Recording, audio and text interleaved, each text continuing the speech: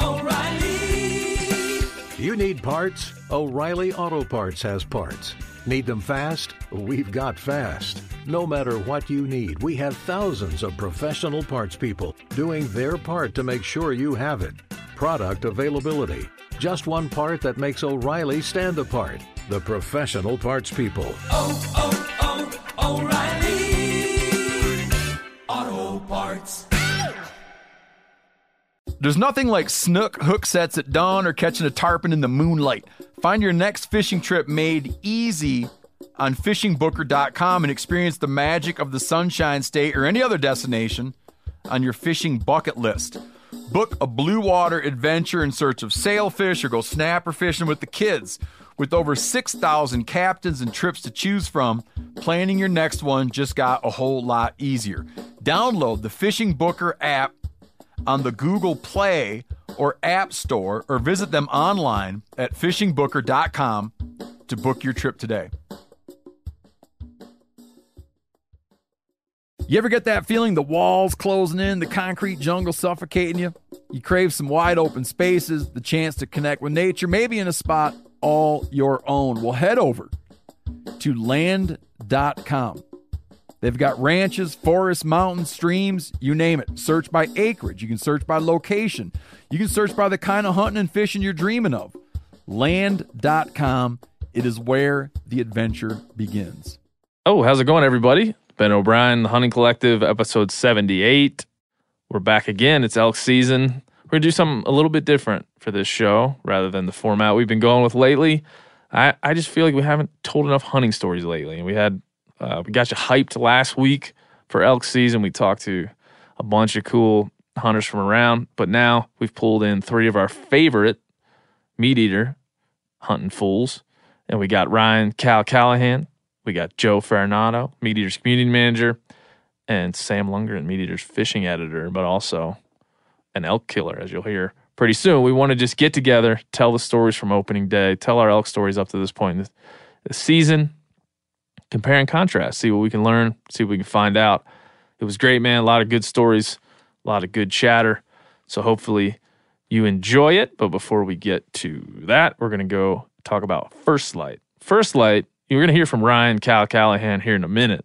But if you go to First Light's website, you're going to see his early season antelope and elk kit, which I think is a good run for anyone looking to put together your kit. And we've talked about this a lot of times on the podcast, but for First Light, the men's wick hoodie is an essential for me and an essential for Cal. He's using the Airwool neck gaiter, the men's wick long boxer brief, the Obsidian merino pants. Cal loves the Obsidian. And he's got the men's Brooks down sweater, and then the Vapor Stormlight ultralight rain jacket. And that's what Cal's wearing. That's pretty similar to my kit. But if you go to firstlight.com, you can check out what old Cal's up to, what he's wearing out in the field. Hopefully you'll enjoy that. Without further ado, episode 78.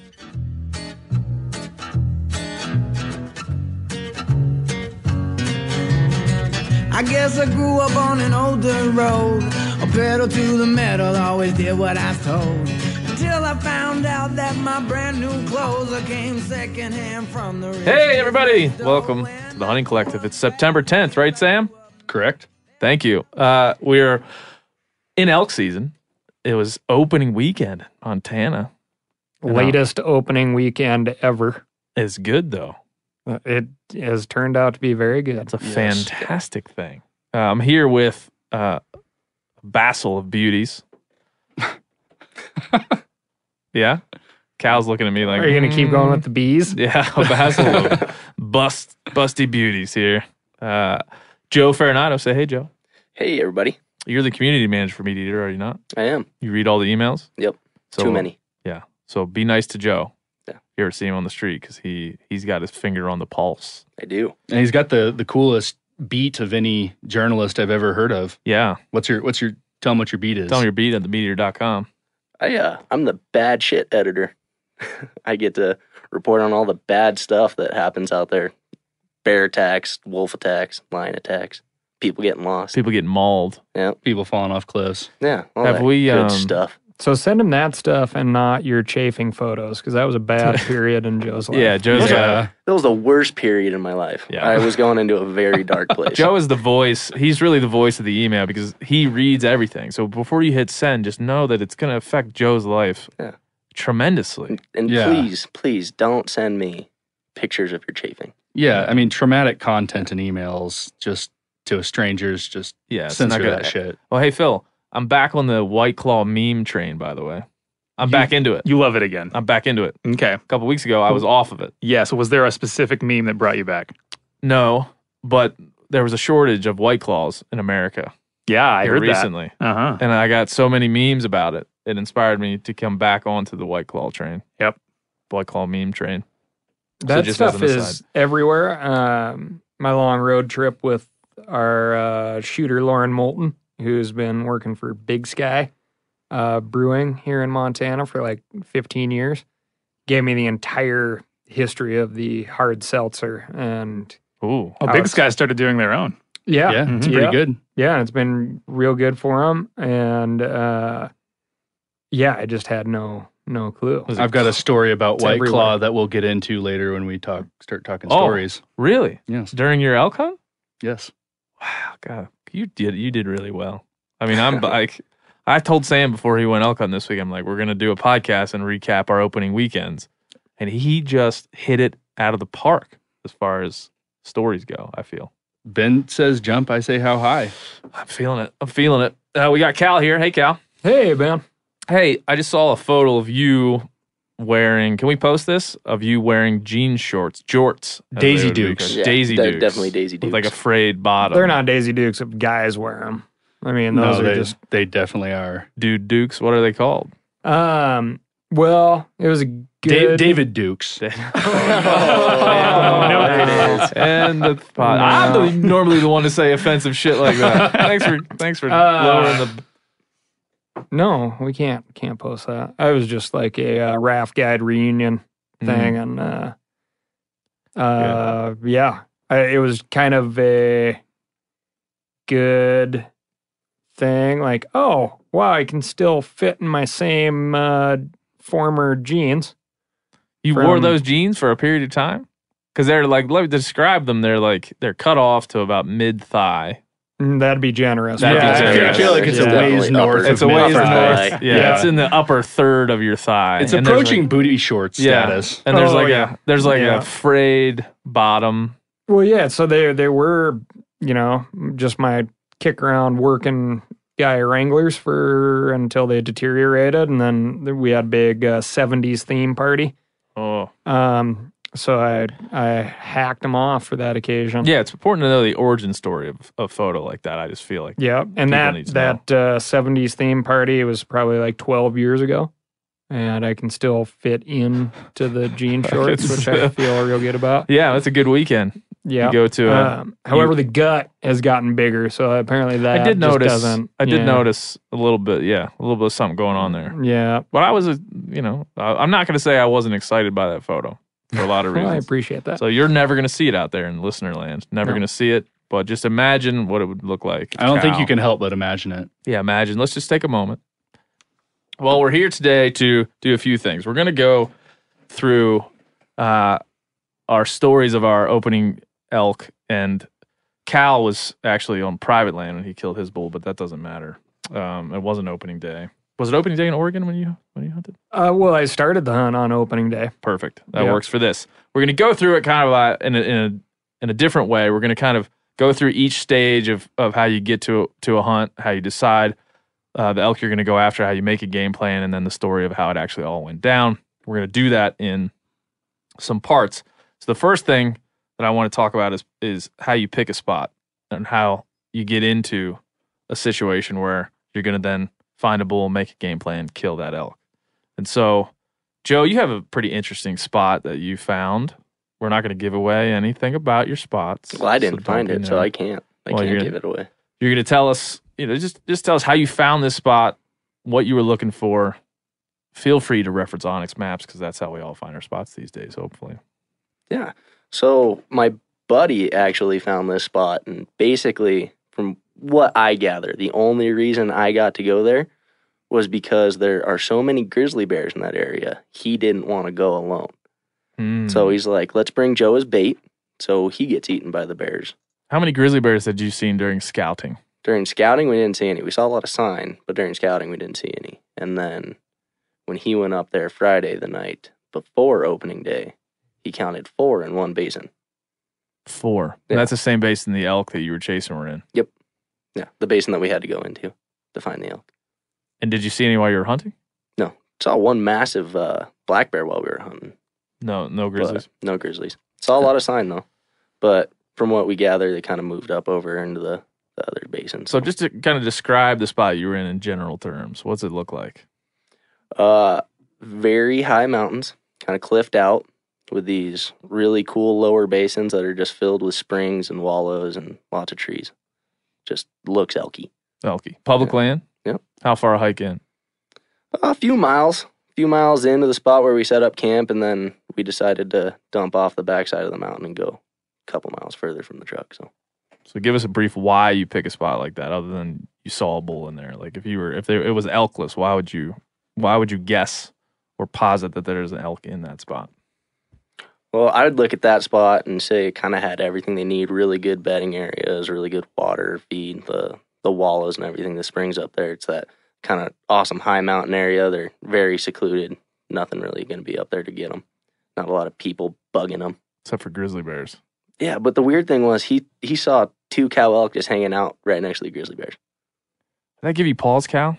In a spot like that, you're 2 miles in, you got 4 grizzlies rolling around, and you got your bear defense lined out, obviously. I mean, yeah, I mean, if you do, I mean, you should be aware if there's grizzly bears in an area and certainly pre-plan for that. If you haven't pre-planned for that, I wouldn't go messing around at this point in my life with trying to kill something that's going to take, a lot of time to pack out. Yeah, let's say you got, you're a local hunter, or you've scouted a general, say a chunk of national forest pretty good. You got your A spot, your B spot, and your C spot.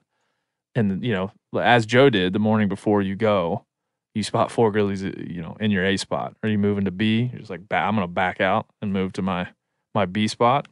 Yeah. I mean, best answer is yes. I mean, the odds are, and from what it sounds like, a spot like that, if you're not seeing bears, they're probably there anyway.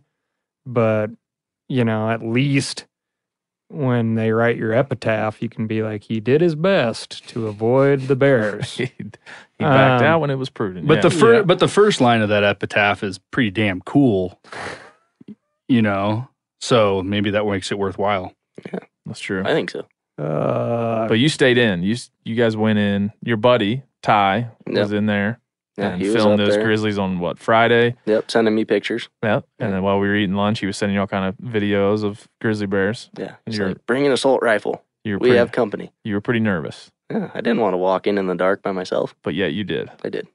Yeah, Got over my fear. Okay, we're gonna get to that. Sam, let's tell us about your spot, like how you ran into it. I think we're all in a spot where in a position where we have our buddies and other people giving us intel and all those types of things. But yeah, I'd start off with saying that the secret to finding good hunting spots is to find good hunting buddies. Yeah. Especially since I just moved here and didn't really get to scout too much this summer. But my good buddy found this spot antelope hunting last year, and then was like, oh hell, there's a lot of elk down in here. Just, at various times of the early morning and very late evening, they pass through a piece of public land going from some farmers' fields up into some highland where they like to bed. So they go from private to private, but they pass through a couple square mile chunks of public ground in there right at first light. And we scouted it out a couple times, got up on this high hill where we could stay out of their way. It's very circuitous and difficult to get in there because you have to walk a patchwork of public ground to get way back in, even though you're not terribly far from a road. We had a really good scouting session last week, and then got down into the territory after the elk had left and felt it out a little bit, and felt really confident in going in. opening morning. And this is a spot where, like, void of elk. Has your buddy not seen elk there? Is the spot you picking out on the map? Like, I'm gonna dump in there. Never. Yeah, never. No, it's not. And to be completely honest, it's not really the kind of elk hunting that I dream of and aspire to. I really like climbing mountains and being up in the stuff Joe's talking about and screaming at them in heavy timber and whatnot. But we felt like, it's hard for a large group of elk to exist in Montana without people knowing about it. And we felt like it was probably their patterns would probably change pretty rapidly after they got pressured with archery season opening. So it felt like an opening day move that we might have felt it out a little bit better than other people, and we could get in there and try to capitalize on this good intel that we'd acquired. And yeah, seems like it worked out. Find your spot. Cal, your situation is a little bit different than just running out on opening day, but I still think super valuable for this conversation. Tell us about where you were and what you were doing. I got a bull elk tag on a big chunk of private ground that is owned by the Nature Conservancy in Eastern Oregon, out of Joseph. It's called the Zumwalt Prairie Preserve. A lot of people get hunted every year, but there's very limited elk tags, bull elk tags, very limited buck mule deer tags. And I had one of, I believe, 4 bull elk tags. No kidding. Yeah. And so crazy opportunity. There were other hunters out there hunting cows, but I was the only person out there with a bull tag. And this time of year, so their season started, or I should say my season started August 24th. Yeah. And predominantly you could say all the bulls were in one spot and all the cows were in the other spot. Like, they weren't really mixing it up. And we actually saw like the first couple bulls run in and start hanging out with the cows. Did you spend a lot of time looking at Onyx maps, looking at the property, talking to the guides, or talking to whoever, landowners, trying to pick out, here's the basin I'm going to hit, here's the prairie where they're going to come up? Did you do that, or was it just get there and see what it's like? It was more get there and see, because this is like I want to say, other than like some depredation cows, like this is the only time I've ever hunted elk on private land, and super cool opportunity, and one of the preserve. So when they have folks with bull or buck tags, their program on this chunk of private ground is you got to go out with one of the preserve stewards. And the preserve steward that I was hunting with, this guy Chad Dotson, he also had a buck mule deer tag for the same area, not on the same property, but same area. And he was like, listen, we're going to find elk. He's like, if you don't want something pinned down, it's like, I'm going to go hunt this mule deer tag until you show up. And I'm like, perfect. Because, I just already felt slightly sheepish of how freaking awesome of an opportunity this was. And I just wanted to avoid any sort of hand-holding situation. Yeah. There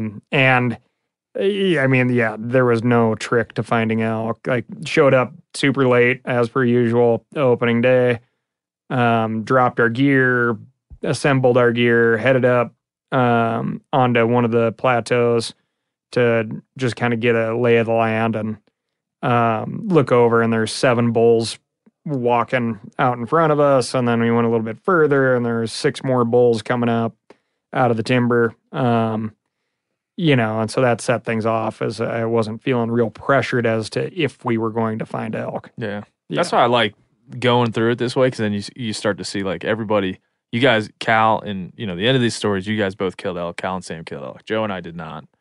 But, like, you get into how exactly did this all start? How did you get the opportunity to do this? How do you think about making a game plan of where to go? And there's so many stories, so many stories where it comes from a buddy. or it comes from somebody you know that has already done the work, you know?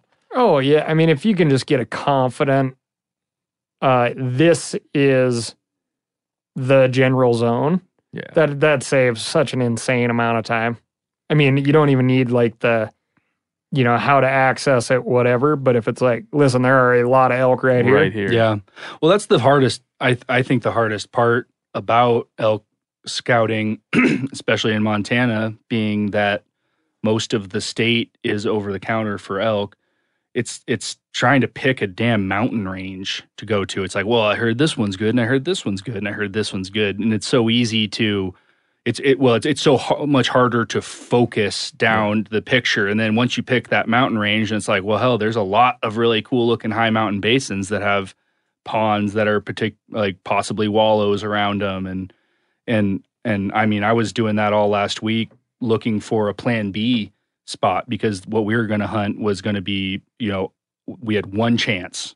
We had one chance opening morning, and we were going to know in the first hour if we blew it. And so we were looking for high mountain spots to go hike into. And I always struggle flying around, like, to narrow my point of view down to a particular basin that I'm going to hike into because there's so much good looking country. Yeah, that's it. That's it. I But struggle at the with same thing. time, I almost hit a bull with my truck Thursday night driving to this wedding. Were you wearing? You weren't wearing On the X. shorts. It's like, okay, this would be a good spot. I'm like, I'm not above hopping off the highway.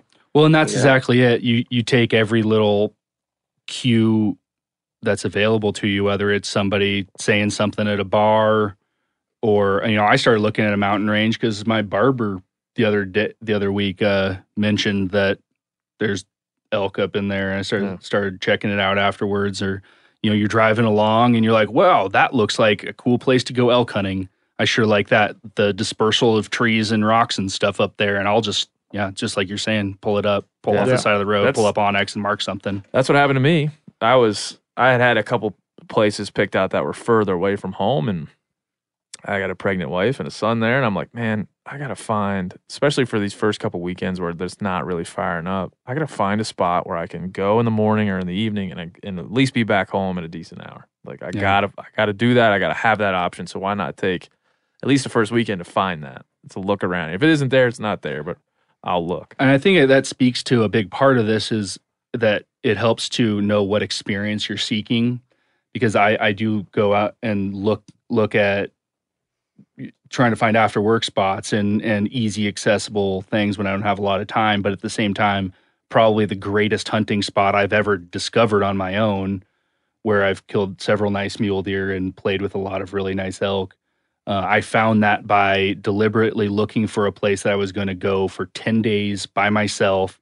And I looked for the place that would be hardest to get to by road, and then had the area that was farthest from roads and motorized trails within that whole area. So I deliberately found like the worst spot to get to. This takes forever from where I used to live in Missoula. This place is in Montana. It takes me 12 hours from where I used to live in Missoula to get there. But it's totally worth it. But you have to have like a full week to get in there. So it's all about like identifying the experience you're looking for. Yeah. That's a really good point. Yeah. And my story was, I'm okay, there's my house. I'm looking at within a half an hour radius. So now I'm going to look at what are my options. I pick one range. I'm like, that's going to be it. That's really the only place I could go. I could maybe hit this spot. I start looking. I'm like, it's not worth my time to go over there. I might drive over there in the afternoon and just run the road really quick and see what I could see, but it's not worth hiking in over a day or even scouting, really. I got one real option. All I did was look at and I can't get too far up in there. I'm gonna be too far to get home at a decent hour.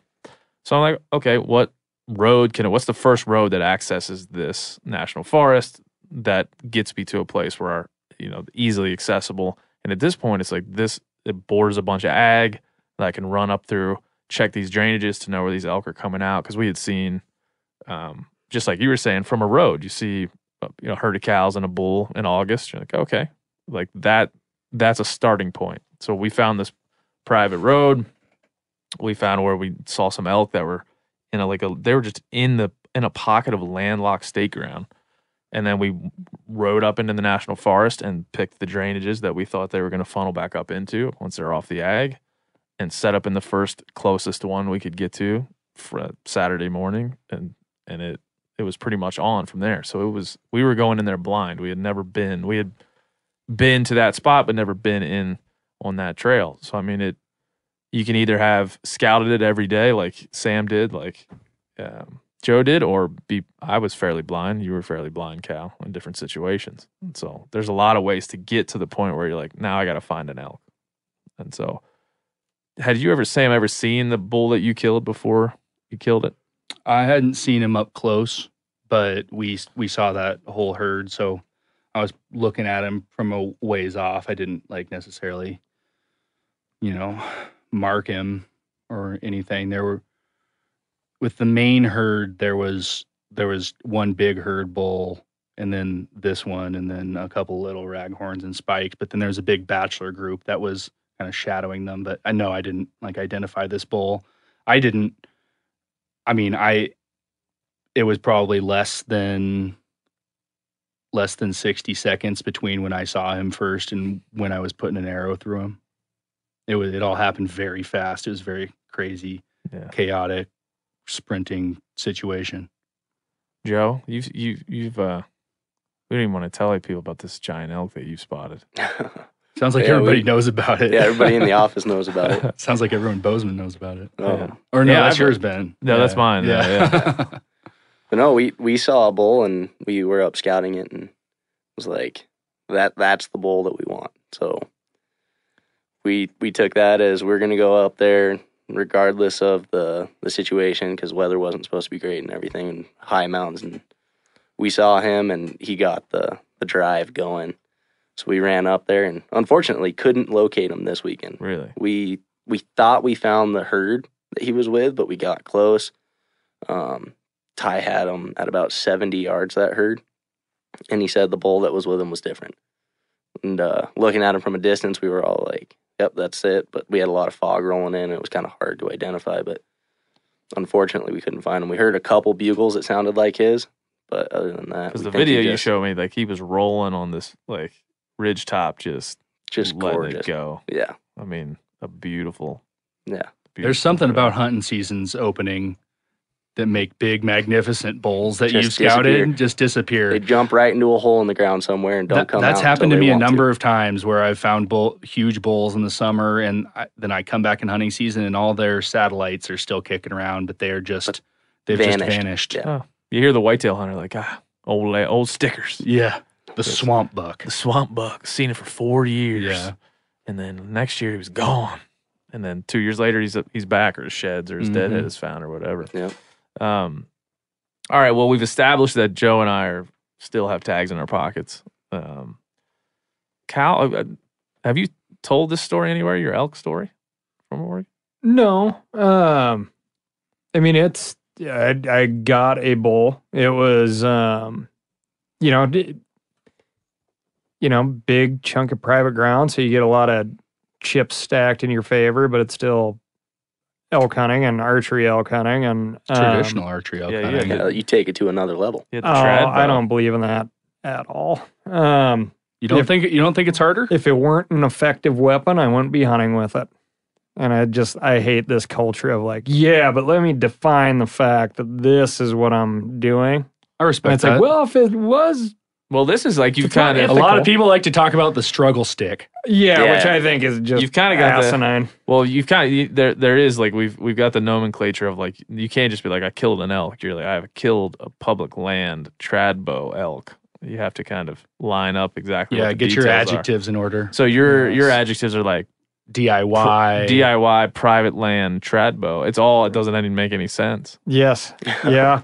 It was like you were trying to make it hard and easy at the same time. Yeah. And so, again, like tons stacked in the favor. There wasn't like this, oh my God, I hope the elk are still there. There wasn't any of this, any of like the normal stuff of like, somebody else is going to get in here. I got to make this happen. But as like so many times with new spots, the first night was like, arguably one of the best nights, and had this, gorgeous big bull at about 30 yards, and was 0.2 seconds from letting an arrow fly.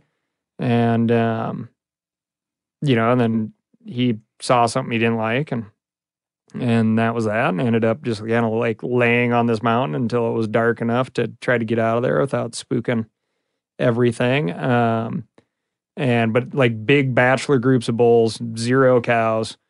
And that was like the difficult part, where there were just so many elk.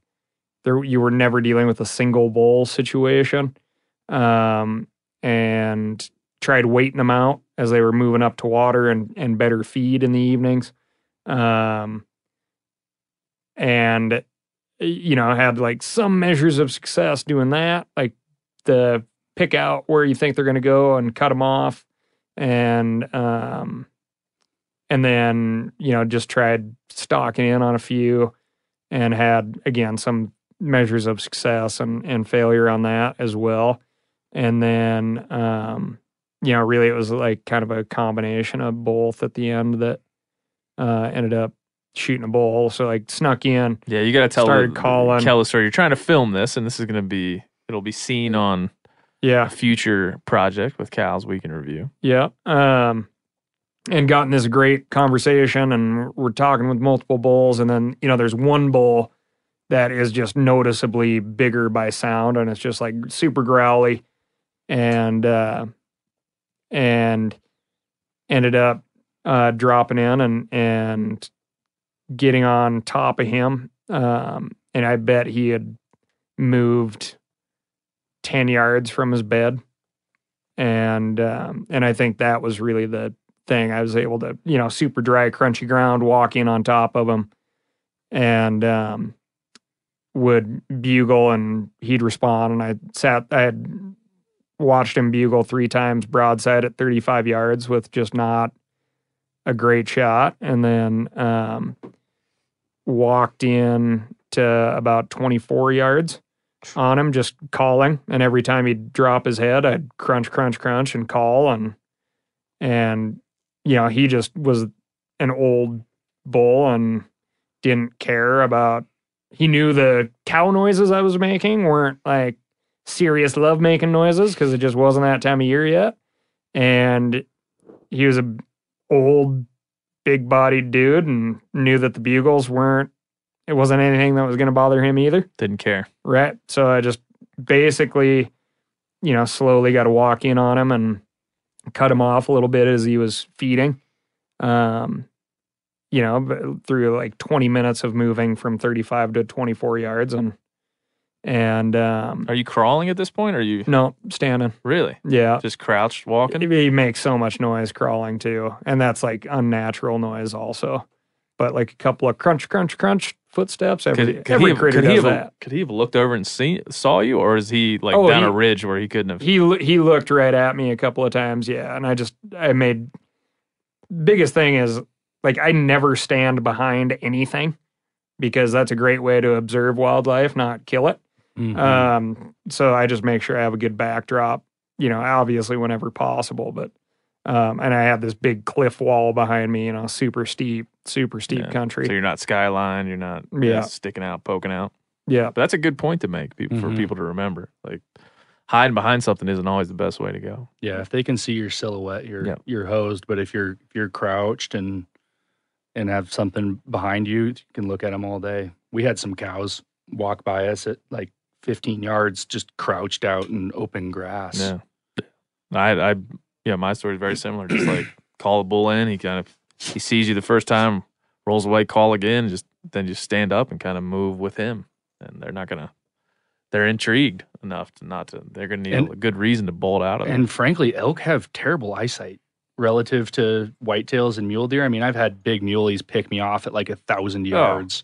Trying we can totally dip through this saddle and get up and around, come down on that muley's bed. There's no way he's going to see us. Every whitetail hunter that's listening to this knows that when that doe steps out in the field, like the fawns come out first, and then the doe steps out like 200 yards away and looks right up at your tree stand. You're like, bullshit. There's no way. I'm not moving at all. But that's It's like, she can't see me. I swear she can't. Yeah. She can't. Continue, Cal, with your riveting tale.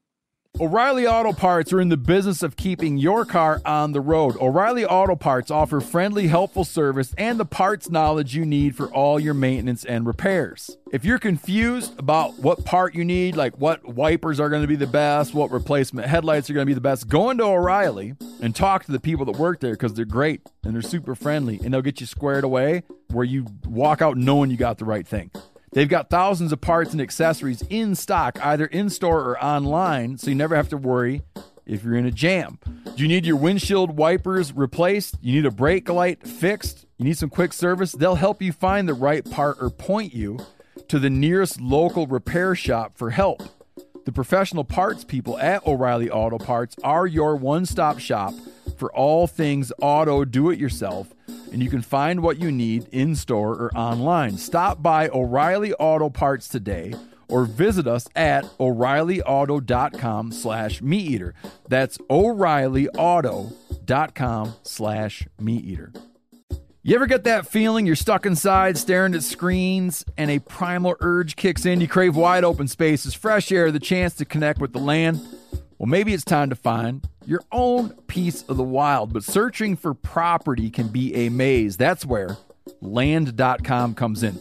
They got millions of listings across the country, from mountain ranches to hidden fishing holes. Their search tools are like a seasoned guide helping you narrow down what you want.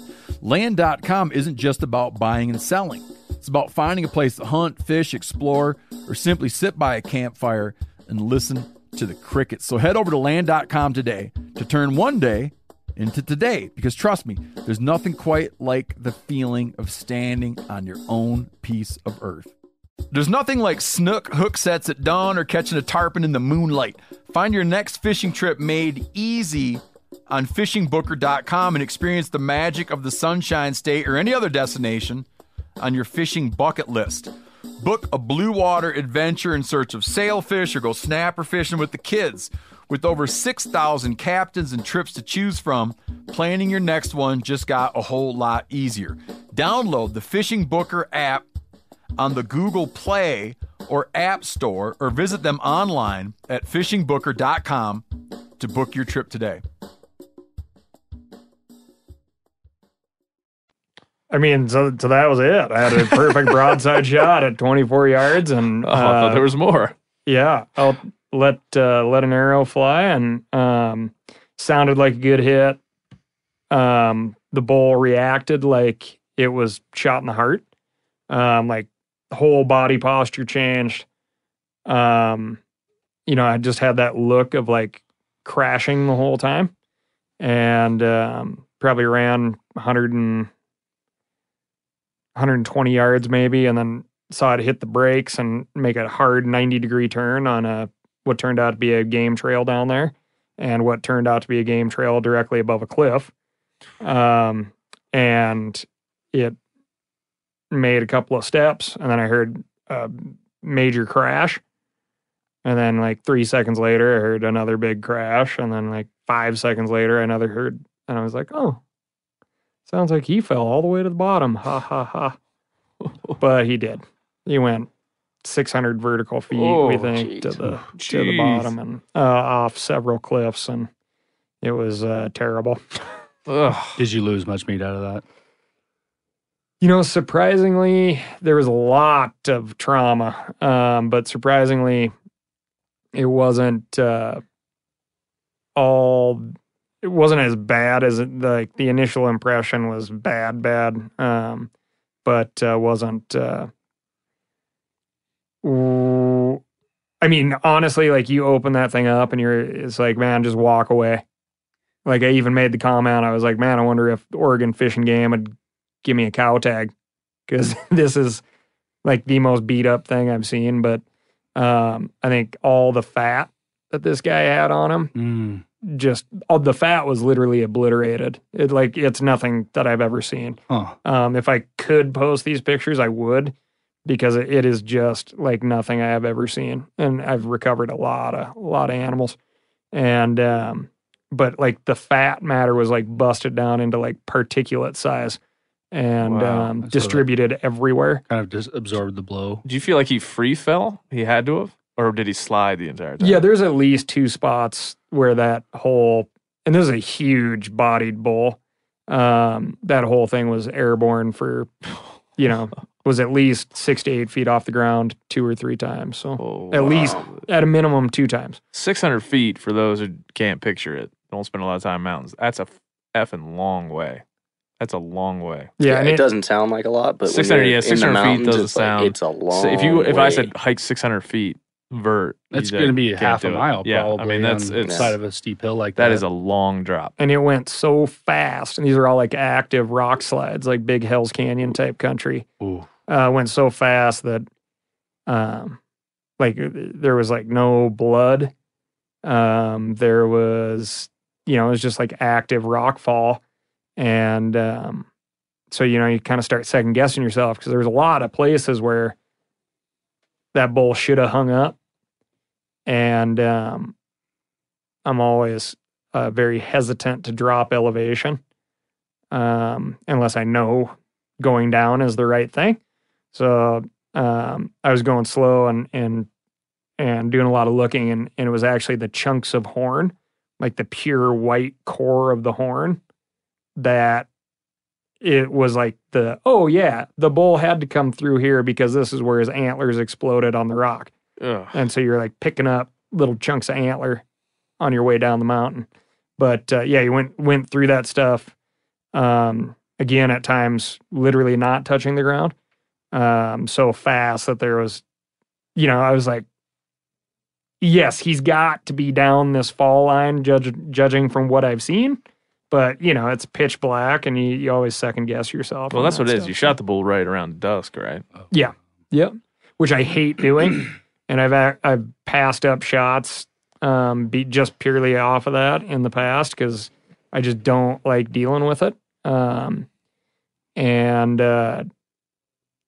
I knew that there was an old 2-track road in the bottom of this thing. I was going to say, how the hell do you get out of there? Right. So I knew that, and it was a great shot. And, I had, in order to come back and hunt, would have been another 20 hours of driving around trip. And it's the last day, and there's a bull 24 yards from you, so, or last day of that hunt. So, yeah. And it was just amazing. So it was an hour and a half of picking my way down that slope In the dark. Yeah, and to ultimately find it about 150 yards from the bottom of the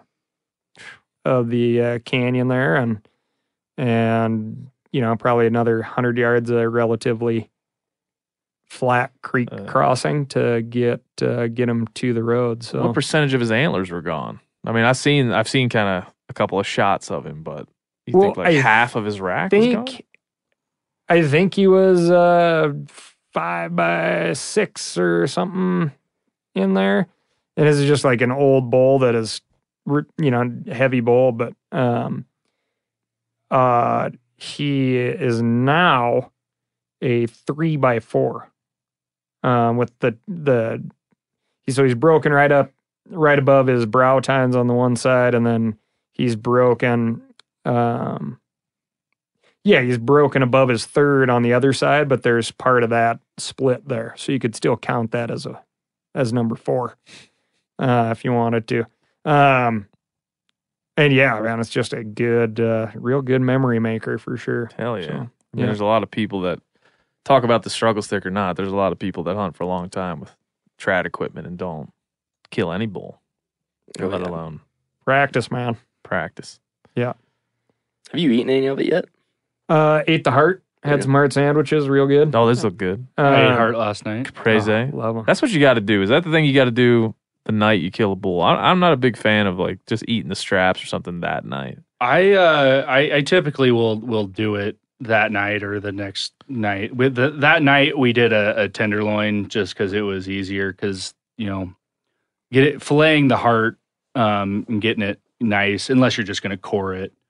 I like to take my time, get my cutting station all set up, and do that. So I never freeze hearts. You know, I always have them early. But yeah, tenderloins typically my go-to for that night, just because the tenderloins dry out so damn fast. Like if you're trying to age the rest of your meat, tenderloins can just. I mean, it's more for deer than elk, but they'll just shrivel up into Nothing. raisins. Yeah. Ty and I had trim that it. conversation. It's like very rarely do the tenderloins make it from the field to the freezer. It's just like field and then into the stomach. Yes.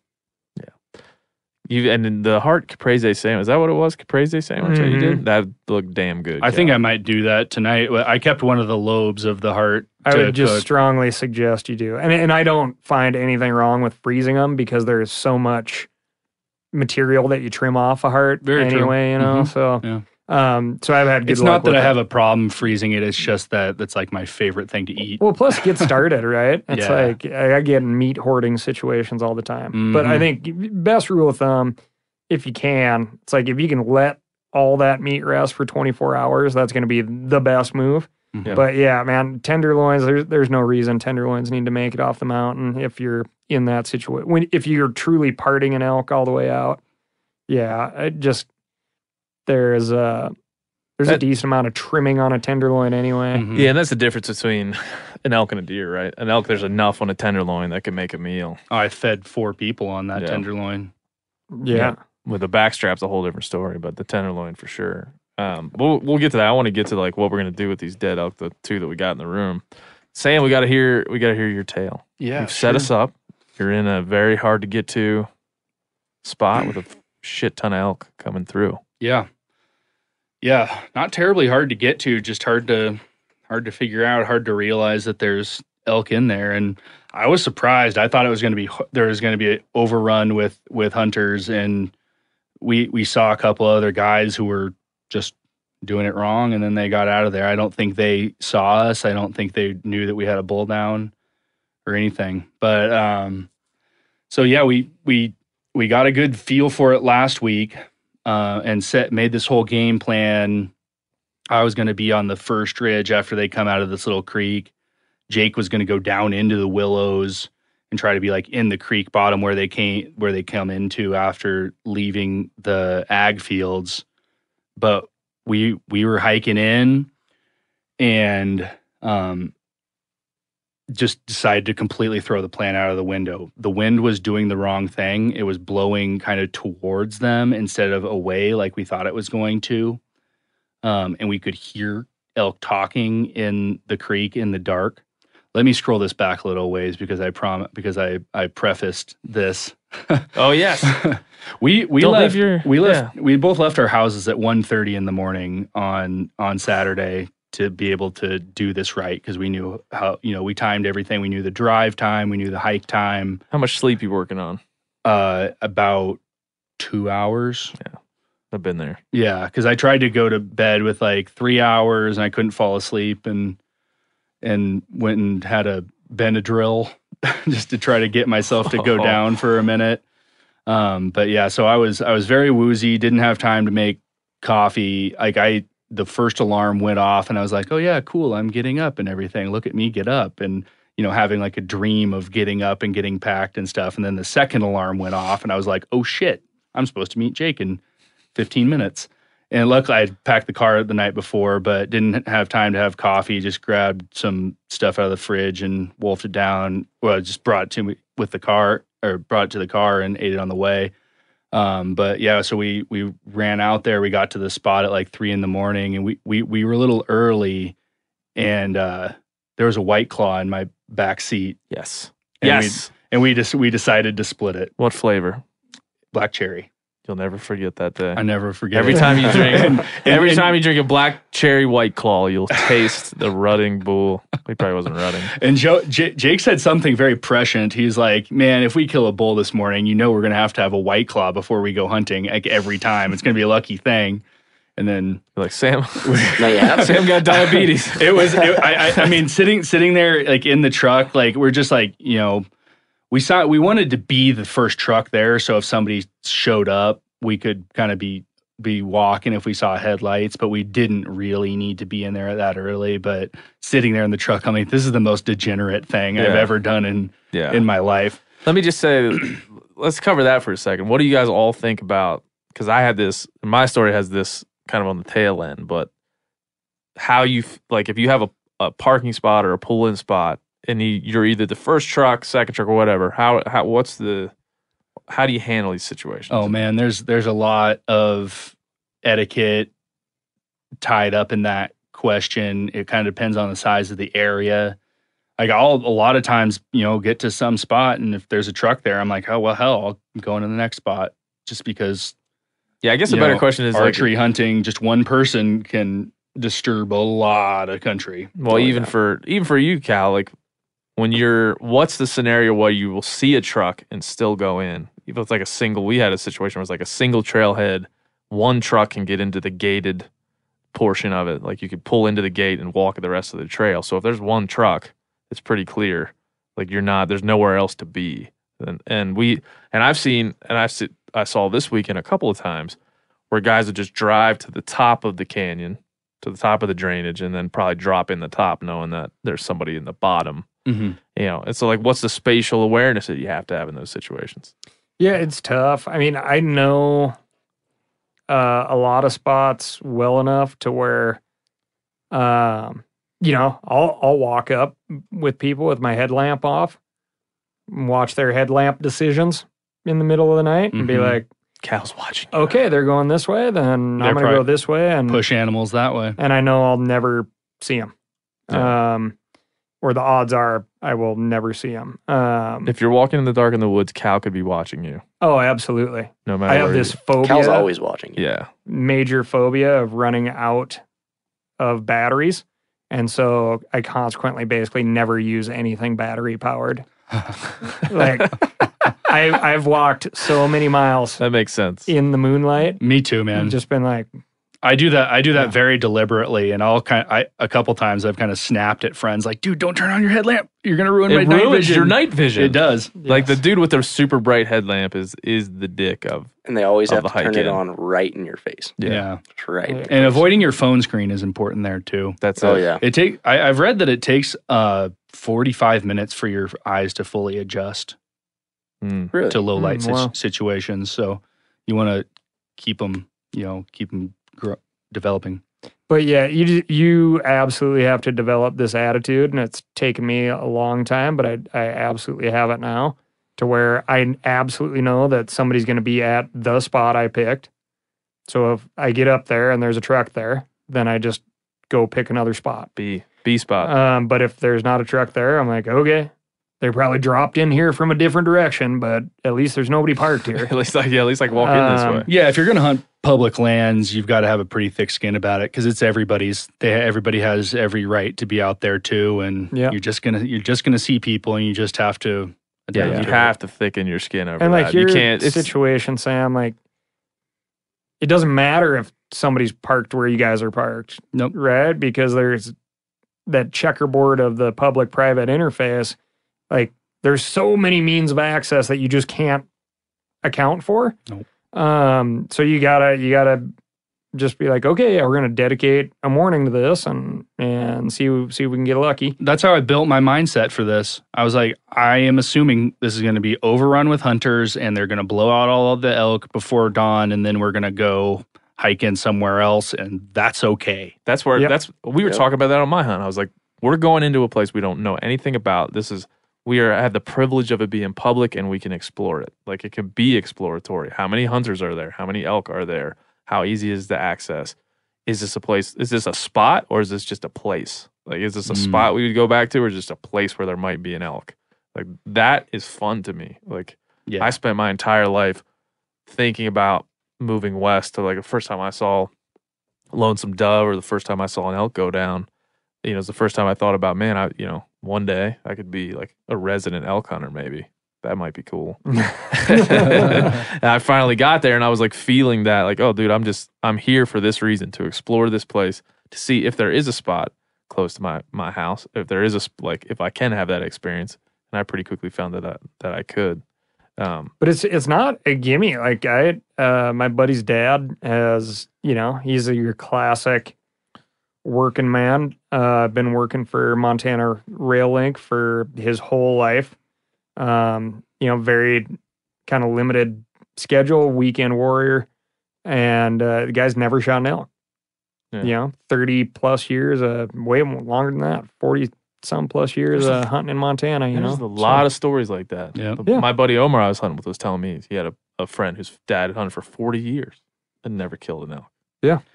I think I've hunted Montana as a resident, or on the the school the active student license thing. I think I've done 8 seasons in Montana now, and the first 4 I hardly saw elk, and certainly didn't kill any. That's where I'm like, and then the second 4 I've killed one every year. But that like gathering of intellectual property is an important, I think, at least for me, is like an important period of time, however long that lasts. Oh, absolutely. You could be really good at it and find 3 or 4 hot spots in the first year and be like, I got my A, B, C, and D. Mm-hmm.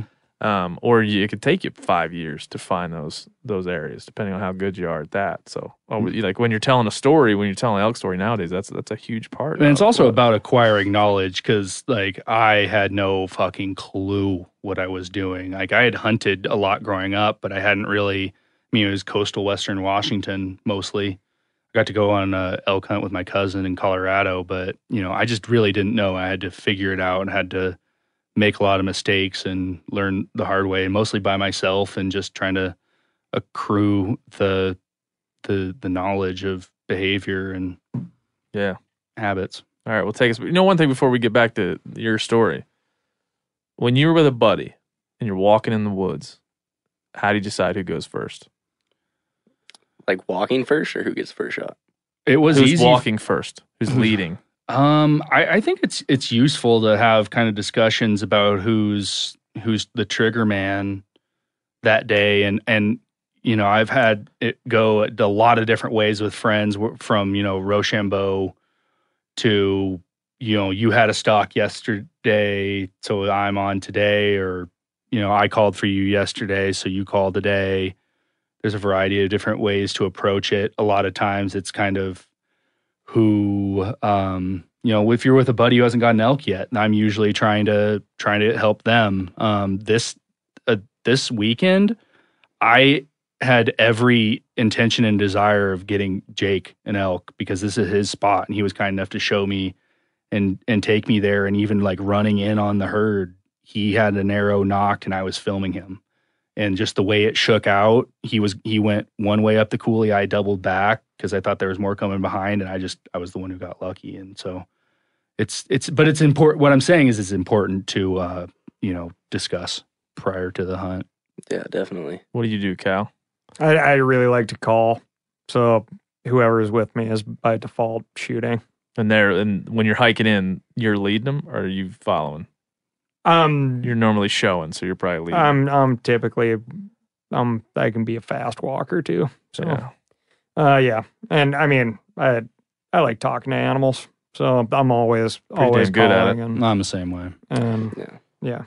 No, I think that it's funny to me because we talk so much about how much it, like we all hunt with buddy. Like you got a buddy with you, you got a friend, and you got a hunting partner. Like how that all works out, especially when you're new. I was hunting with my neighbor. We just met like 3 months ago. We've become super close, but we've just never been in the woods together. And so he's former military man. He can ruck, like he can go. Like, so how do you put that all together? Mm-hmm. Especially when you're with somebody you've never been out there with. Like, what's that like? It puts a relationship under a lot of strain. I've had people go from being really good buddies to go hunting that we're not really that good buddies anymore. And it's also like, who makes the decision? He's like, yeah. Dude, I think we should go if we just drop down in. I'm like, well, I think if we stay that up brings here. up an important point, and I absolutely love hunting alone. I do it a lot, and I used to do it a lot more back when I didn't really have as many hunting buddies and was trying to figure it out by myself and didn't want to be a burden on anyone. But you learn more by yourself, I think. And I really like not having to have the discussions of, well, what do you want to do? You think we should go up there, or you think we should stay here? Well, what? I don't know. Like, and it goes back and forth in this circle jerk forever. But when you're hunting by yourself, you just follow your instincts. Make your decision. You just go. You just do it. Don't have anybody second guessing. Do what you feel like decisions. doing. If you want to go chase that bull that's crossing the top of the mountain with a half hour of light left, you go do it, or you don't if you don't want to. Yeah. Yeah. So no, that's true. It complicates it having another person there for sure. Yeah, and if it's a friend of yours, there's like a lot of, you got to be kind of be conciliatory depending on what the friendship's like. You got to be able to like work through some shit together. It's not like a guide scenario like this is what we're doing. It has to be a democracy on some level. And so that's a big part of a lot of these stories. Is That goes back to what I was saying about deciding who's the shooter, because once you do that, then that person can kind of be the hunt master and make some of the calls. So I think that's useful in that regard. If it's your tag, then decision should definitely be yours at some level. Unless you've already seeded it, like, hey Cal, you're guiding me. You know more than I do. You tell me what to do. Yeah, I got that kind of thing. Mm-hmm. Anyway, continue, Sam, with your tale. You're half drunk on White Claw. No, you're sober. Takes a lot of White Claw. Yeah, dude, it takes about this old. Phil, how many White Claws till you're feeling it? Oh, just one half. Just a half. Just a half. No, I'd say it's about Jesus. It's about three or four. He does a shot of White Claw and he's so he's feeling squirrely. 3 or 4, yeah. Joe, are you a big White Claw guy? Dude, I love White Claws. Drink of the summer. Drink of the summer. Favorite flavor? I like black cherry. So when Sam said that, I was like, can we all agree that That's natural lime is dog shit?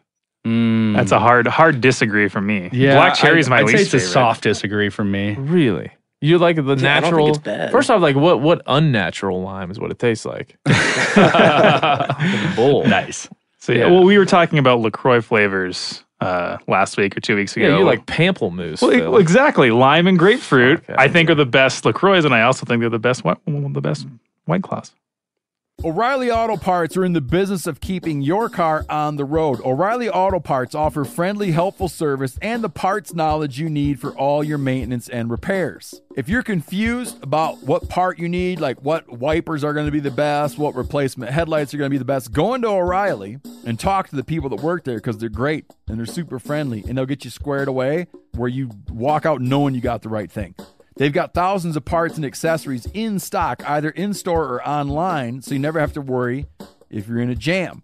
Do you need your windshield wipers replaced? You need a brake light fixed? You need some quick service? They'll help you find the right part or point you to the nearest local repair shop for help.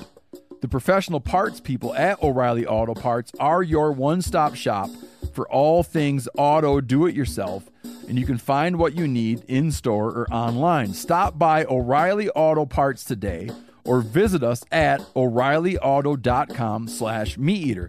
That's O'ReillyAuto.com/MeatEater.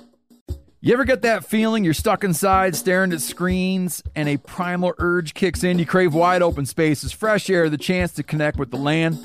Well, maybe it's time to find your own piece of the wild, but searching for property can be a maze. That's where Land.com comes in. They got millions of listings across the country, from mountain ranches to hidden fishing holes. Their search tools are like a seasoned guide helping you narrow down what you want. Land.com isn't just about buying and selling. It's about finding a place to hunt, fish, explore, or simply sit by a campfire and listen to the crickets. So head over to Land.com today to turn one day into today, because trust me, there's nothing quite like the feeling of standing on your own piece of earth. There's nothing like snook hook sets at dawn or catching a tarpon in the moonlight. Find your next fishing trip made easy on fishingbooker.com and experience the magic of the Sunshine State or any other destination on your fishing bucket list. Book a blue water adventure in search of sailfish or go snapper fishing with the kids. With over 6,000 captains and trips to choose from, planning your next one just got a whole lot easier.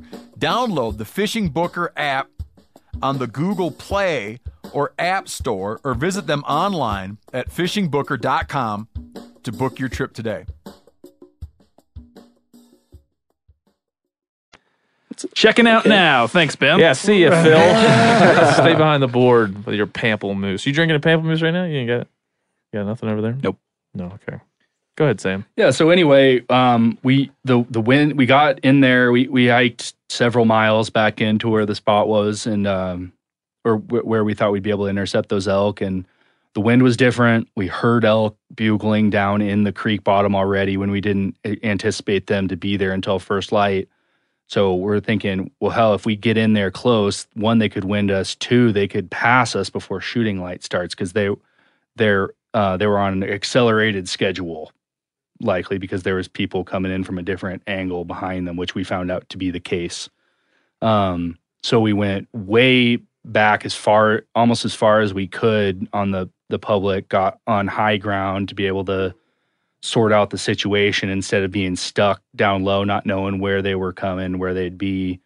And we tried to stay very far, like just on the kind of the start of it, so that our wind wasn't blowing down these coulees towards them. And like we set up in like for the last, hour of darkness, first, beginnings of first light, and not at all an ambush situation. We were just trying to see where they were. We set up 2 different places and then looked at maps, started to be able to see the landscape, and then moved, because it's like, oh, well, we aren't going to be able to move off this spot without them seeing us. It's a good place to view from, but we can't like move laterally without getting picked. It's still dark while you're making these decisions. Yeah, but like increasingly becoming light. Gotcha. But then we found a spot that we liked where we had a little bit of cover to get down into a coulee from this high spot, and then just saw them flooding. Describe a coulee for those who aren't. A coulee or a gully or a wash, or it's just like a micro valley, a fold of the landscape. It's a good way to put it. Yeah. And so we got up on these rocks with some brush covering us, and there's another little fold that we could get behind and sneak down in. But then all of a sudden there's 200 elk coming up the hillside towards us. How many bulls do you feel like are in this 200 elk run? Like how many male elk? Probably a dozen or so. How many mature bulls? 2. There was a large herd bull right smack dab in the middle of the cows. And then just like a couple spikes and really spindly raghorns. And then, but like the one I got was not with really that herd. It was kind of trailing it. But we knew that there was a big bachelor group that we saw like 22 bulls when the last time we scouted it, and we could see them on the horizon at one point during this hunt, but nowhere near public land. Yeah. So all of a sudden there's all these elk, and we were somewhat pinned down. They came up a different route than they've come before.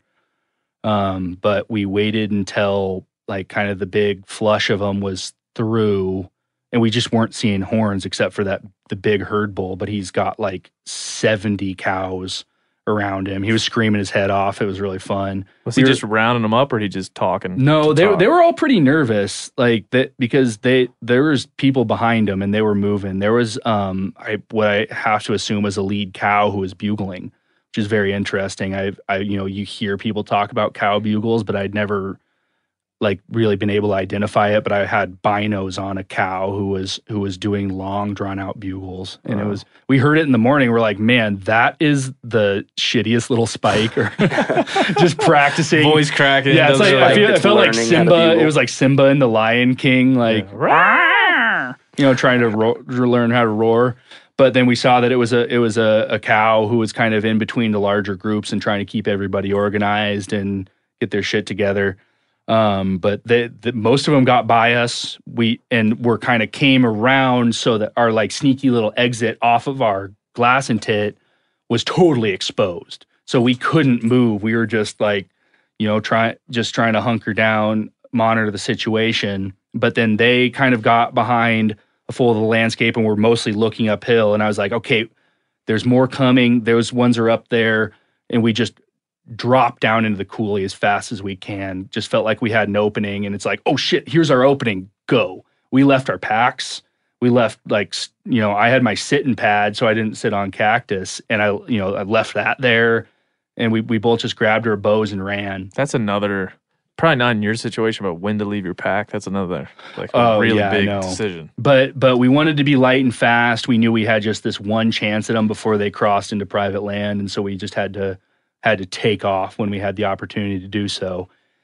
We got into that coulee and cut up towards the herd. They started to kind of mill around once honestly, it was like right after they got out of near the private land boundary.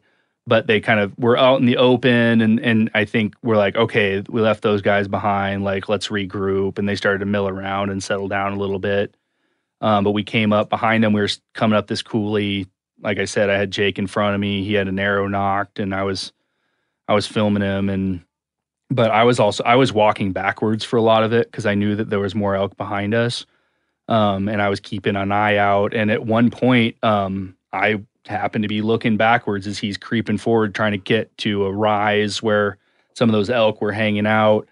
And I saw ears coming up behind us. And I was like, Jake, down, stop. And we both just froze, kind of half crouched. And we had a cow and a calf walk by us at 15 yards or less.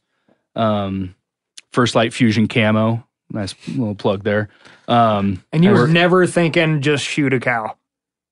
No. Wow. Jake had trophy hunter. Jake has a cow tag for that unit, and so we thought about it, but have opening a hard day, time with broadside elk. I do too. Yeah, my story. People might be mad at me in my story. But yeah, I mean, there's plenty of time. I mean, we can kill cows until February nowadays in Montana, so. I usually try to target bulls at least for opening morning. But the way they came up, I was like, maybe more will be following their path. And Jake really wanted to try to sneak up to the end of this little coulee because he could get like right up into that big old herd. He's like, let's like keep going. I'm like, okay, you keep going, man. I'm just gonna like double back because of the way those cows came over the hill. I'm like, I'm going to get to that rock and see if I can just post up. And like, as soon as I got to it, I saw horns come and I knocked an arrow, got up just a little bit more and drew. And then this bull just kept coming and I stood up and then he was behind some grass and walked and then came out into my sight window and I knew he was going to see me. Just the way I was standing, and I didn't really have anything behind me because I was just standing on the edge of the coulee and so kind of silhouetted against the grass. But he was kind of slightly quartering to me, not a great shot, but it was like 22 yards, and I let loose just because I knew he was going to have me pinned any second. I didn't really even think about it, I've been talking to everybody about how my elk season lasted for 25 minutes, but it never even crossed I see a branch antlered bull elk. I just have a very hard time not shooting it after so many years of struggling so hard and having weeks upon weeks of not even seeing elk in the learning process that I just can't really help myself. I just kind of get a really strong drive and so put an arrow through him, landed a little farther back than I would have liked, being quartering to. Because you're trying to push back from the shoulder a little bit? Trying to push back from the shoulder, because I shoulder bladed a really big bull one time and watched him run away like a picador spear in a bullfight. It penetrated an inch and stopped dead. So I'm always very fearful of that. That's a delicate shot. More on a deer than an elk. But when you got a quartering too, and you're trying to avoid that shoulder blade and put that arrow in that pocket, that's a delicate, like from shoulder blade to liver. Yeah, I mean, like it may seem like a big area, but that's a delicate placement of an arrow. Yeah, and so the arrow landed between the last two ribs, penetrated chest cavity, nicked one of the lungs, went through the liver, but it also kind of ricocheted. It kind of clipped off of one of the ribs, and so it exited on the other side, just in front of the ham. Mm-hmm. So just kind of the way it wasn't the angle. It definitely got a rib and changed direction. So it did go through the guts, but it also broke the diaphragm. And he ran a little ways and stopped, and I rushed another shot at him. I guessed it was 40, and it was probably more like 55. In retrospect, went under him. Then he ran a little farther, and then Jake took a shot at him and missed. But then he ran off and over the hill. But I knew it was a decent shot. I knew it was a lethal shot. So we kind of regrouped. And Jake's like, I'm going to go down there. I saw another bull coming, and he ran off, and I was kind of sitting there. Then weirdly, a decent pronghorn antelope basically ran up to me to shake hands or something. And Jake had a pronghorn tag, archery pronghorn tag, and I didn't. And I was like, oh, I should call him. Oh, no, I can't do that. And so I started to like kind of be like, hey, Buck, and tried to push it towards him, but that didn't work. But Jake ended up getting about 50 yards away from a raghorn that was broken off on one side, which is a long shot. A very long shot, and he didn't take it, which I think was a good ethical decision, especially having one elk potentially on the ground already. But I waited a while and then just kind of slowly wandered the path I saw that bull take until I could see down into the next little dip. I saw him bedded in some grass over there. I gave him probably about half an hour before I wanted to kind of go see if I could see where he went, and I could just see his horns, and I was kind of behind some stuff, and so I backed out, went and got I went and found the arrow that went through him anyway. The other one I might still be flying, I don't even know. And then I just kind of hung out for a while. Jake came back from kind of running around to see if there were any more stragglers, and I brought my jet boil with me, and so we had a pot of coffee, and I also had some Swiss Miss hot cocoa, so made it into a hobo mocha, and then Jake had a little flask of Pendleton whiskey, so dumped that in there, so invented a whole new drink. What do you call that? We call it the nerve settler. The bromo hobo mocha. Yeah, I like that. The nerve settler was what it was, though, because like I really wanted to go and try to take another shot at that bull. It's so hard. But where we sat down, we could kind of stand up and like get on our tippy toes and see his horns. And we were probably 300 yards away, but he was bedded there, head up, feeling sick. And we had a pot of coffee with whiskey and hot cocoa, and then went and checked on him again. And I was like, oh, that rock pile, I can go way over there and then come in, keeping the rock pile between me and the elk. And I'll be able to get to like 50 yards from that rock pile. And then I did it, got to the rock pile, and I was ranging, and it was like 84 yards. And he was kind of looking right at me. And I would have had to expose myself to step out and take a shot. And I can hit things at 80 yards, but that arrow's in the air for a very long time. And I'm not a distance archer. I do that only like for practice occasionally. I don't have a rolling sight, so I'm gauging when I shoot at 80 yards. I'm gauging off of the level at the bottom of my sight, and kind of like picking that between that and my 60 pin. And I'm like, and he's like right on the public boundary, and so I'm like weighing my options, and I decided that it was a huge gamble to try to take another shot. Because if he got running, he could be miles into private land before he stopped again. And I've had too many, bad experiences. I lost a bull a few years ago that I think I probably pushed in the dark, and had an amazing recovery another year of a bull that was shot through the lungs, but still managed to run about a mile. And so I decided to sneak back out of there again, and went back, and we had another pot of coffee and hung out and shot the shit and tossed rocks at other rocks, and just killed time and kept monitoring him. And then one time I looked up, and he was kind of wobbling and then tipped over. Oh. And so I felt very badly that he had to suffer, but he wasn't rolling around and screaming or anything. He was just kind of sitting there, like, going septic in his guts for better part of 2 hours. So I felt bad about it, but at the same time, I felt like it was the smart thing not to push him, not to engage that adrenaline, and just have him feel like because I don't think he really even saw us. Mm-hmm. And the craziest thing is we spooked one elk out of those over 200. And it was that little raghorn that Jake was chasing after.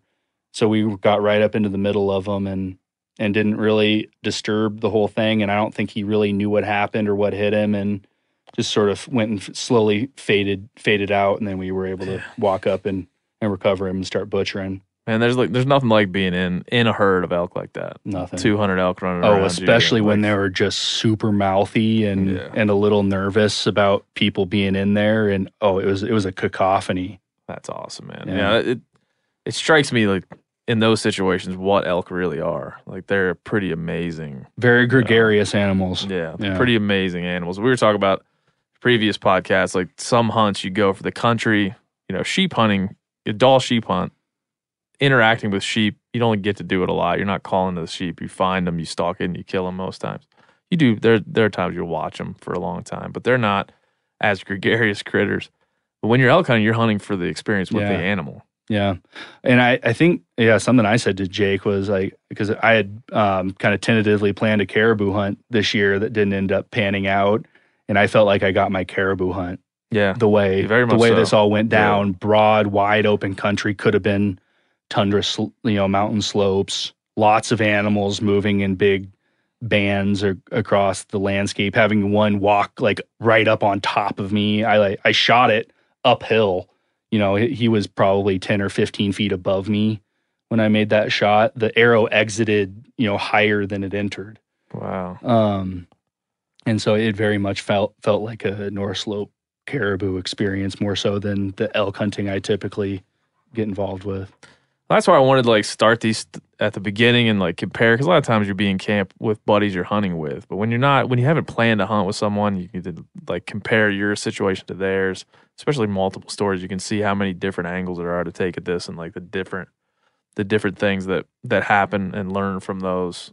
But it really starts with at the very beginning with why are you going out there, how much time do you have, what's your desired result. What are you willing, what are the structures you built? What are you willing to take and not take? Make sure those expectations match up with your buddies too. Yeah, man. That's a big one. Yeah. That's a huge one. So, but Joe, your story will be yet to come. You didn't find your bull. You didn't have any. Did you draw your bow? I didn't draw my bow, but I knocked an arrow several times. We were up really high and the weather systems were moving through pretty heavy. Yeah, they were. So pretty much every time we had an opportunity on an elk, like a really kind of surefire, like this is going to happen, the fog would roll in, and there were 2 times where I didn't get a shot at a bull because I couldn't get a solid range on them, and I was not comfortable estimating range in the fog. Wow. So, but twice you within going 50 back? yards. Twice within 50? And you guys hunted all day for 2 days? Mm-hmm. Yeah, we came back a little early yesterday because storm rolled in and it was ripping winds up on top of the mountain and gnarly rain coming. So you're gonna go back? Yeah. Because this isn't just like a day hunt run. You got to commit to this one. Yeah, you got to commit to it. It's pointless to go up there for a day. You hike it and then have to hike back out. All right. So, Cal, you went to a wedding this weekend. You didn't hunt. Correct. But what's your you got a game plan? I mean, I still have elk tag in Idaho and here in Montana, so I'd love to run back to Idaho and hunt. And then I also have a buddy who drew a really good tag in a unit here that I've never hunted. And I'd be quite happy just running around with him and checking things out for his potential, real big bull tag. The problem, I always get a phone call, in November where it's if you have any elk meat, we'd love to get some. All been there. And so, I could just stop right now. But I already have folks asking for meat too. So it'd be good to get one more elk and then, or try to pick up a handful of deer, fill some whitetail doe tags or something like that. Yeah. I'm going to need to get a new freezer. I'm going to kill anything else. I don't even know if I'm going to be able to get this bull in there. Dude, I just went and bought a new freezer. I was like, what's the biggest chest freezer you have? Bring it to me. And I'll pay I don't even care. I don't want ever to run into a problem. Like the chest freezer I got, you could fit probably 2 full elk in it. So I just got didn't extra eat room. enough meat this summer, I guess. I know. Well, you got Shanksgiving coming up, right? Yeah. You're gonna have everybody come over and just eat elk shanks like the freaking the fair, like they're going to the medieval times. Yeah. I like it. It's going to be a very caveman affair. Listen, we'll close out. I'm going to tell you my story and I want you guys to tell me if I made the right or wrong decision, because I'm in a similar situation where I had a freezer fail and I lost almost all of my game meat, which was it was a couple hundred pounds. It was if I could have had a funeral when I got rid of the meat, I would have. I mean, it's just like once you've lived with a full freezer for a long time, or at least enough where you know you have what you need, being in a position where you have a little bit left is it's a first world but very rough problem. So I got my first ever resident elk tag. I want to kind of learn the country and get the experience, but at the same damn time, there's very little meat left in the freezer.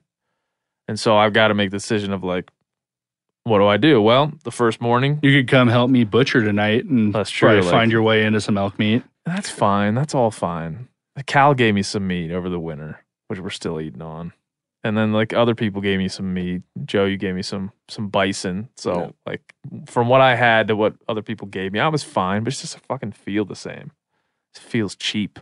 I was like, I'm a cheap. Well, cheap it's maybe not so much that it's cheap, just that that pride and just immense satisfaction of eating an animal that you killed. Well, and I'll also be honest. Like my wife does a lot of the cooking. I do a good bit of the meat. And like I've just gotten used to the way that I butcher, like the way that I label stuff, the way that it's presented. Like you get used to the like, get it out of the package. You know what it's going to be, what it's going to look like, and what situation it's going to be in. So there's that too. But so I went out with a buddy, close to home. We go out and we park at a trailhead. We've got probably a mile walk in, and we've got one little drainage that goes right into some ag where we'd seen some elk a couple of days before. The idea is that they're going to come back up into there. We don't know nothing. We don't know really anything about the drainage at all. We don't know if it's prime elk habitat, if it's something that they're going to move into. So the idea is to pop in there, see what it looks like, call a little bit, see what the activity is like. If there's nothing, we back out, we drive up to the next one and kind of try to, frog leap our way down the ridge and try to check all these drainages that are running down into this really good looking ag, and that's private. We jump into there. It's about 7:30 in the morning. Day has broken. It's fully light out.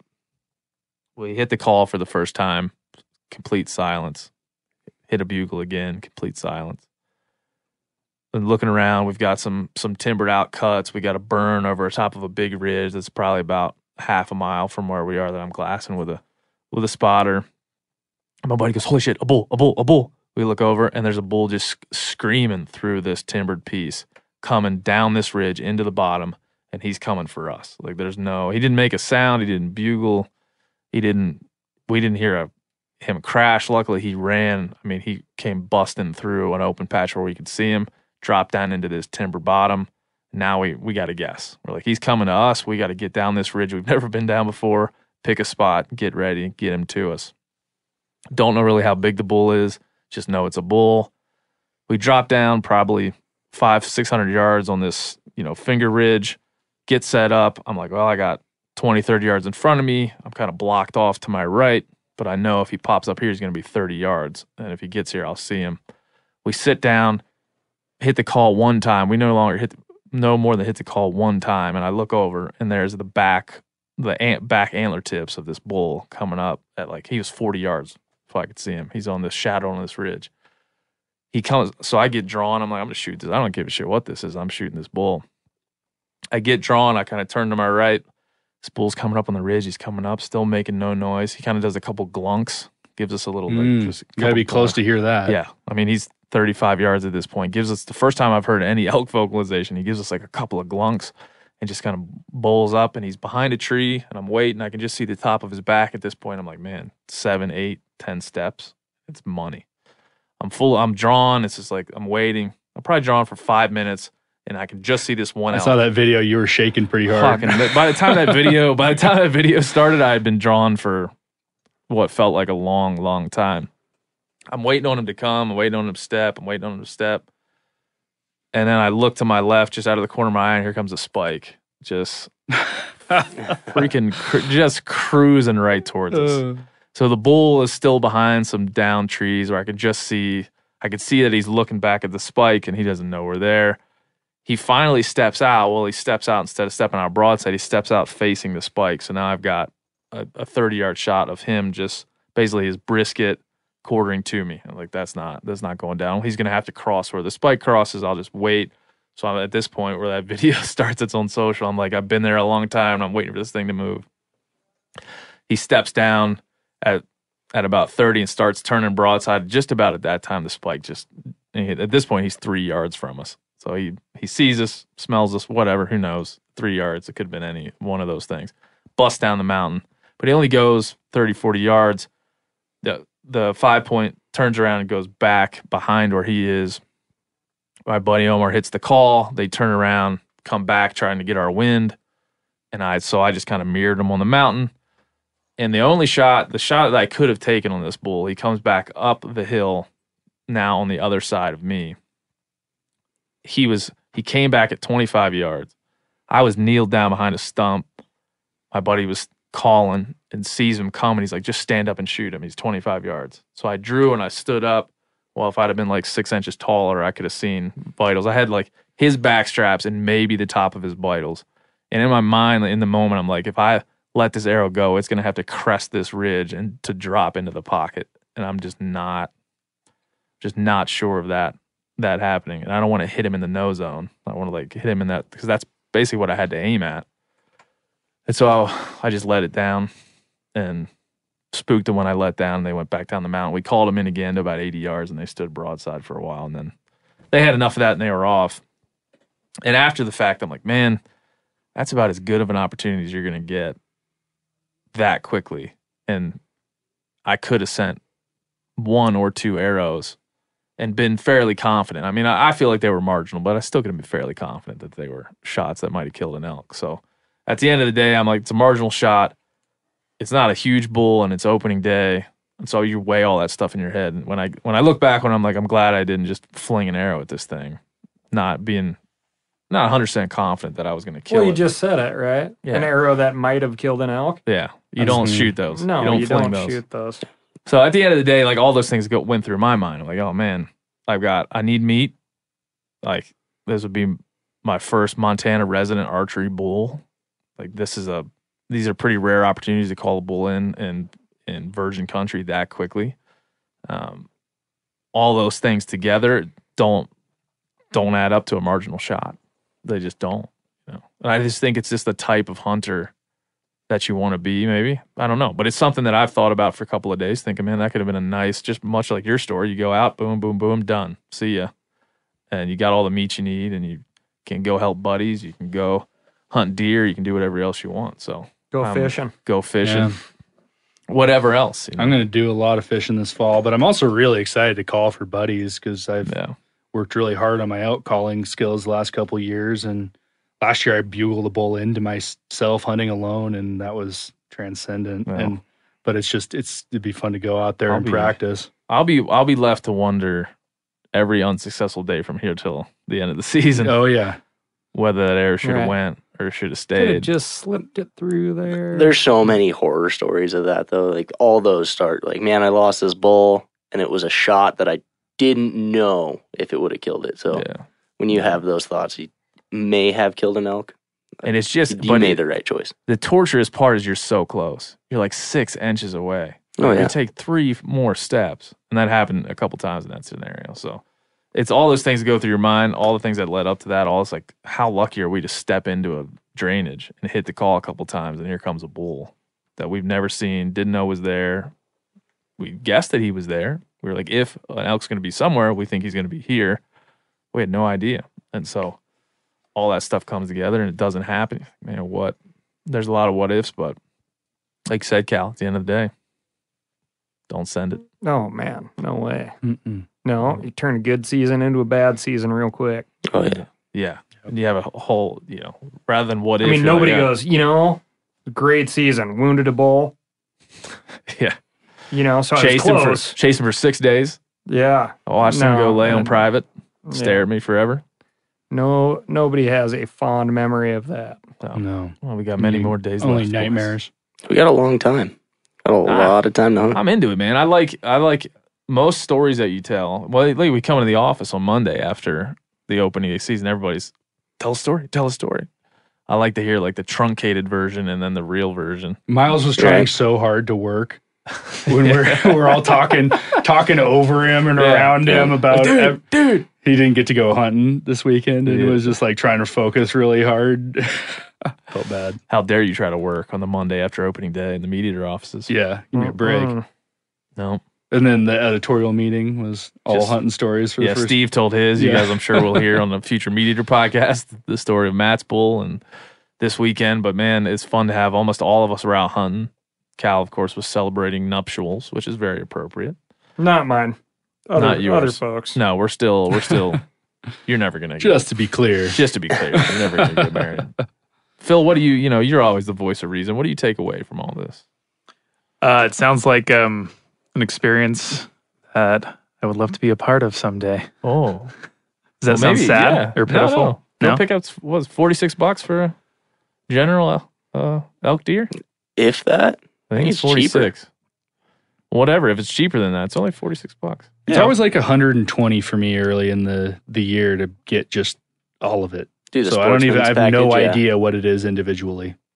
Everything. Yeah, it's like 120 with all your archery permits fishing, and upland permits and fishing. Bear, waterfowl, lion, wolf. All right. Well, hopefully you learned something from this. I enjoy just like comparing stories and how we got there, how we made it happen, how we didn't make it happen, what we're going to do, why we did it. I think that stuff is super exciting, and just telling hunting stories is bad ass. So thank you, boys, and good luck to everybody out there this week, this weekend, the rest of the month, whenever you're out elk hunting. Good luck, enjoy, and we'll see you soon. I guess I grew up on That's it. That's all. Episode 78 in the books. Talking elk. Thanks for listening to our stories, our decisions, our good and our bad, success and failure is a part of hunting. So I'm glad that you were here to listen, and I'm glad to be colleagues with these gentlemen that sat in. So thank you to Ryan, thank you to Sam, and thank you to Joe for sitting in and sharing a little bit with us. Of course, next week we'll get back to the old format with interviews and new guests and different topics, I'm sure. But for now, it's nice to stew and hang in elk season, because that's what it is. That's where our minds are, to Meat Eater Office. And speaking of elk season, Remy Warren's new podcast, Cutting the Distance, that I work on with Remy, we have been working hard to get you some elk episodes. Episode 4 of his podcast, which was 2 weeks ago, is all about how to dog an elk. Last week was how to coax in silent bulls, and another elk episode coming up this Thursday. So if you haven't subscribed to Cutting the Distance, if you aren't listening to Remy's podcast, you're not going to get this invaluable elk information. And you got to go over there and you got to listen to Remy. He is a savant. He's a master. Everyone here agrees that he's one of the better hunters we've ever run into, and he's been an elk guide for the better part of his life. So he's got endless knowledge. And he imparts it on Cutting the Distance. So go over there and subscribe to Cutting the Distance. And after you do that, go to Meat Eater's YouTube channel and subscribe there too. We got some great new content coming from the whitetail world that I've also been working on with our boy Mark Kenyon. So stick around there. If you want to get it, you got to subscribe to the YouTube channel. One last thing to subscribe to is our brand new Whitetail Weekly newsletter. Go over to themeateater.com and you click on subscribe, and you're going to subscribe to the Whitetail Weekly newsletter. That's every Monday afternoon in your inbox, new whitetail content. You're going to love it, and you're going to thank me. I promise. So until next week, enjoy hunting season. We're deep in it, and thanks for joining us. See ya. Thank you, Jack Daniels. Oh, number 7.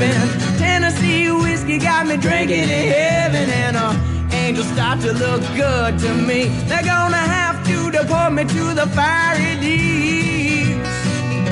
Oh, to the fiery deeps.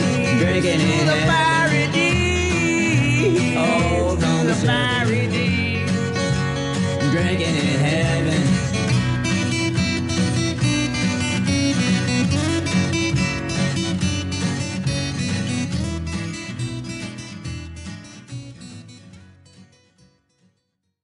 You ever get that feeling the walls closing in, the concrete jungle suffocating you? You crave some wide open spaces, the chance to connect with nature, maybe in a spot all your own. Well, head over to land.com. They've got ranches, forests, mountains, streams, you name it. Search by acreage. You can search by location. You can search by the kind of hunting and fishing you're dreaming of. Land.com. It is where the adventure begins. Hey, we're going to take a little break here and talk about interstate batteries. Now, if you're like me, enjoying the great outdoors, you need gear that is as reliable as it gets. That's why I power my adventures with interstate batteries. I use interstate batteries in my boats. I use interstate batteries in my camper. Great for your truck, too. From Alaska to Montana, they're outrageously dependable. Battery is essential. With over 150,000 dealer locations, finding one is easy. For all your vehicles, land or sea, choose Interstate. Head to interstatebatteries.com and find your power today.